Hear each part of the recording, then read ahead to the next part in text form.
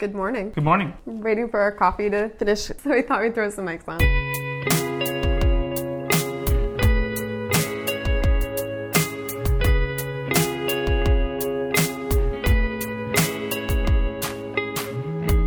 Was it on this podcast that we talked about this Wendell Berry quote, "Be like the fox"? Yes. Be like the fox, making more tracks than necessary, some in the wrong direction. Practice resurrection. There you go. So we've been reading together Yes. a book called Super Forecasting and talking about predictions, and it's been pretty fascinating. Yeah, very interesting. One of the things that this book talked about was making a differentiation between what they called hedgehogs and foxes. The difference being that hedgehogs know one thing really well, and that's sort of what their worldview revolves around. They have a strong worldview. They fit everything else to this one thing that they know. But they have a deep expertise, perhaps. They contrasted the hedgehog with the fox that knew Lots of things. a lot of different things and would explore, and that reminded me of the quote even more, Yeah, that they're very making much. a lot of tracks. So this book was specifically talking about being like the fox in that you have an open mind and you know a lot of different things, and that feeds into being able to make better predictions. Yeah, and it was really interesting. I mean, he had actual research behind the fact that people who had more of a fox-like thinking, who were more open-minded, tended to do better at making predictions. Yes. And their predictions were more accurate, which was really interesting. Yeah. And it kind of makes sense to me. I mean, I think particularly when you're thinking about outcomes of things, there's so many variables and so many things that are uncontrollable. Yeah. And so having a breadth of experience and knowing a lot of things or having tried a lot of things and being open to take in new information and not trying to cram that information into some set idea already, but to really let that new information adjust your thinking, that it makes sense that would be a better way to make predictions. Yes. So then you were reading a different book that also used this same metaphor, but in a very different way. Yeah. Well, I'm reading a few books. I'm also reading Walter Isaacson's biography of Leonardo da Vinci. Yeah, every time you read that, you get so excited. You're like loving that. It's incredible. But he's definitely talking about all the different things that Leonardo is interested in as a scientist, as putting on plays and performances, definitely art, studying anatomy, lots on water and shadows, and each of those definitely things. A Renaissance man. Well, yes. And each of those things, it's very much fox thinking. It feeds into all the others. Yeah. He's drawing roots and seeing rivers kind of separating out, or looking at seeds and seeing the fetus forming in a womb. There's lots of those connections. And so that really reminds me of this forecasting and this fox-like thinking. And some of his discoveries weren't really rediscovered until hundreds of years later. He was like so far ahead of his time.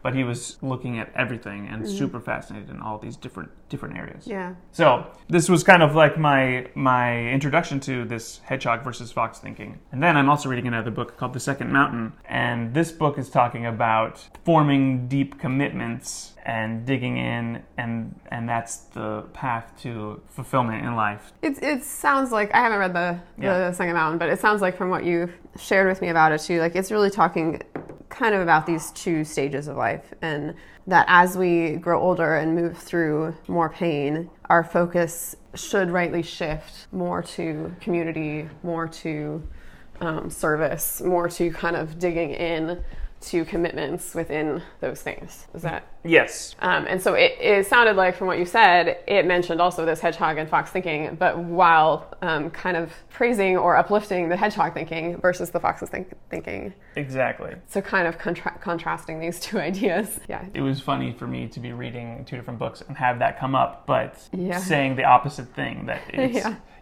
The super forecasters, you should be like the fox, and then on the Second Mountain, you should be like the hedgehog and really dig in. And maybe those are different areas of life. You're digging into relationships and... Yeah. I think what it makes me think about, too, is we've talked before about keeping your identity small. Yes, Paul Graham has a wonderful essay called Keep Your Identity Small. And basically he says the more identities that you take on, basically the dumber you get, it's a substitute for thinking a lot of times. Yeah. And we've had kind of interesting conversations around that because on the one hand, I really agree, and I think it's an interesting concept, and we do need to be kind of malleable in our thinking and able to take in new information and all of that. But I think from a psychological standpoint, identity is really important to a sense of belonging and a sense of place. Yeah, sure, having some history and... Yeah, and so keeping, like, people who have very little sense of identity have also some problems. Like, it tends to feed into other issues or insecurities. And I wonder if that kind of is sort of the differentiation in these two books even. Like, if you want to be good at forecasting and be maybe even wise to some extent, able to make decisions and have discernment, be like the fox. Like, keep your identity small, try lots of things, like, you know, don't get too attached to things, be able to be open-minded and take in new information and all of that. But if you want to have a clear sense of belonging, then you need to have some roots in something, and that means being a little bit more like Hedgehog and digging in a little deeper, committing to something, having an identity that you hold and identify with. Does that make sense? It does, and maybe it's not either or. No, I don't know that it needs to be, yeah. There's different areas of our life and we can approach them differently. It was just interesting to have those contrasting messages from new metaphors, for me anyway. Yeah. And I really liked both of them. Yeah, I think you're right that there's probably some balance in that, or some way to kind of hold both. I think we need things that we hold, and we need beliefs that we hold and worldviews that we hold, and like those things give us a sense of security and a sense of belonging, and yet we also need to be able, I think maybe where the balance comes for me is being able to still adjust and take in new things, to have enough flexibility in our mental thinking to while committing to things, still adapt or be presented with new information. I feel like it's easy to maybe become, there's a stereotype perhaps that this hedgehog type thinking can lead to being hard-headed. Yeah. You know, one cannot learn what they think they already know. Right. So how do we have deep roots and commitment while still being open-minded and open to new ways of doing things? And even that can feed into these commitments. Yeah. I think some of that probably comes down to fear. Fear. Well, I think that when I think of people who are really hard-headed, or even in myself, and this is a really silly example, but if I have an app that I love and use all the time and it changes, sometimes it's kind of hard for me and I get a little hard-headed and frustrated. Why is this not the way I wanted it to be? Yes. Or the way I'm used to it being. And I think there's some underlying fear in that of having to learn something new or having to adjust my behavior. I mean, I think as people we like knowing what to expect, and the unknown is sort of a scary thing, or the unpredictable, or the uncertain, or the already experienced, you know, like all those things are a little bit terrifying. Yes. And I think that's part of why we sometimes hold so close to our ideas and our beliefs and our worldview, because it's scary to be presented with new information that might change that. And so I think maybe learning how to be flexible also has to do with learning how to face your fear and look that fear in the face and say, you know, like, this new information unsettles me. It scares me. Sure. It changes what I thought I knew, and yet it's still here. And how can I face that head on? Or does that make sense? Yes. Cognitive dissonance is a terrifying thing. Yeah.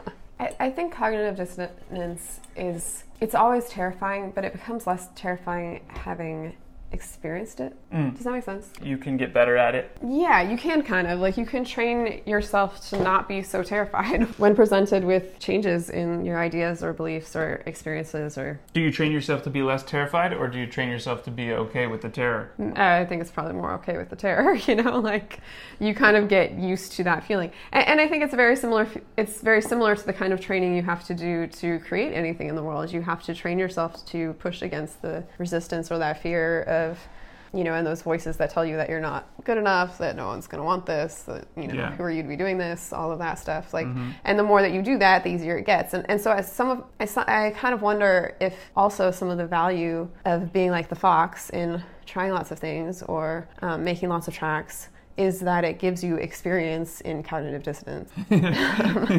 You know? Like, it takes you outside of that protective bubble or whatever. Right. So you're better able to handle that. And so then even when you still do hold these strong ideas or these strong identities or these strong beliefs, you have experience adjusting those and adapting them to new information. Yeah, that makes a lot of sense. I think psychologically, I was watching this ex-FBI hostage negotiator talk about negotiation, and one of the things he says is to start with, like, getting to the no. Having the other person say no is really, we feel like in a negotiation that's not what we want, but he really wants to get the other person to say no because that feels safe. And I think that's what happens when we have that cognitive dissonance. That change is scary. Yeah. So when we say no, then we feel in control, Yeah. and that's when the negotiation can actually start, because then they feel like, okay, I'm safe. I'm saying no. I have some control, this still, control. some agency. And even he'll flip the question instead of saying like, does this look good, or is this deal? I mean, whatever.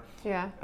He can say, oh, is this a terrible idea? And you still get to say no, and you feel in control, but things are still moving along. Interesting. And so I wonder if there's ways that we could do that in our own lives. Yeah, for ourselves, kind of to negotiate with our own psyche. Right. Yeah. That we can approach cognitive dissonance from a different direction. I don't know. Yeah, I like that thought a lot. On that note. On that note. As always, in this podcast, we don't have a lot of answers. We just like to raise a lot of questions and get curious about things. So I think this is an interesting thing to get curious about. And there might be something to negotiating with yourself in some ways. That's an interesting phrase. I like that, negotiating with yourself. I think that takes a lot of... self-awareness? Yeah, self-awareness and mindfulness of thought patterns.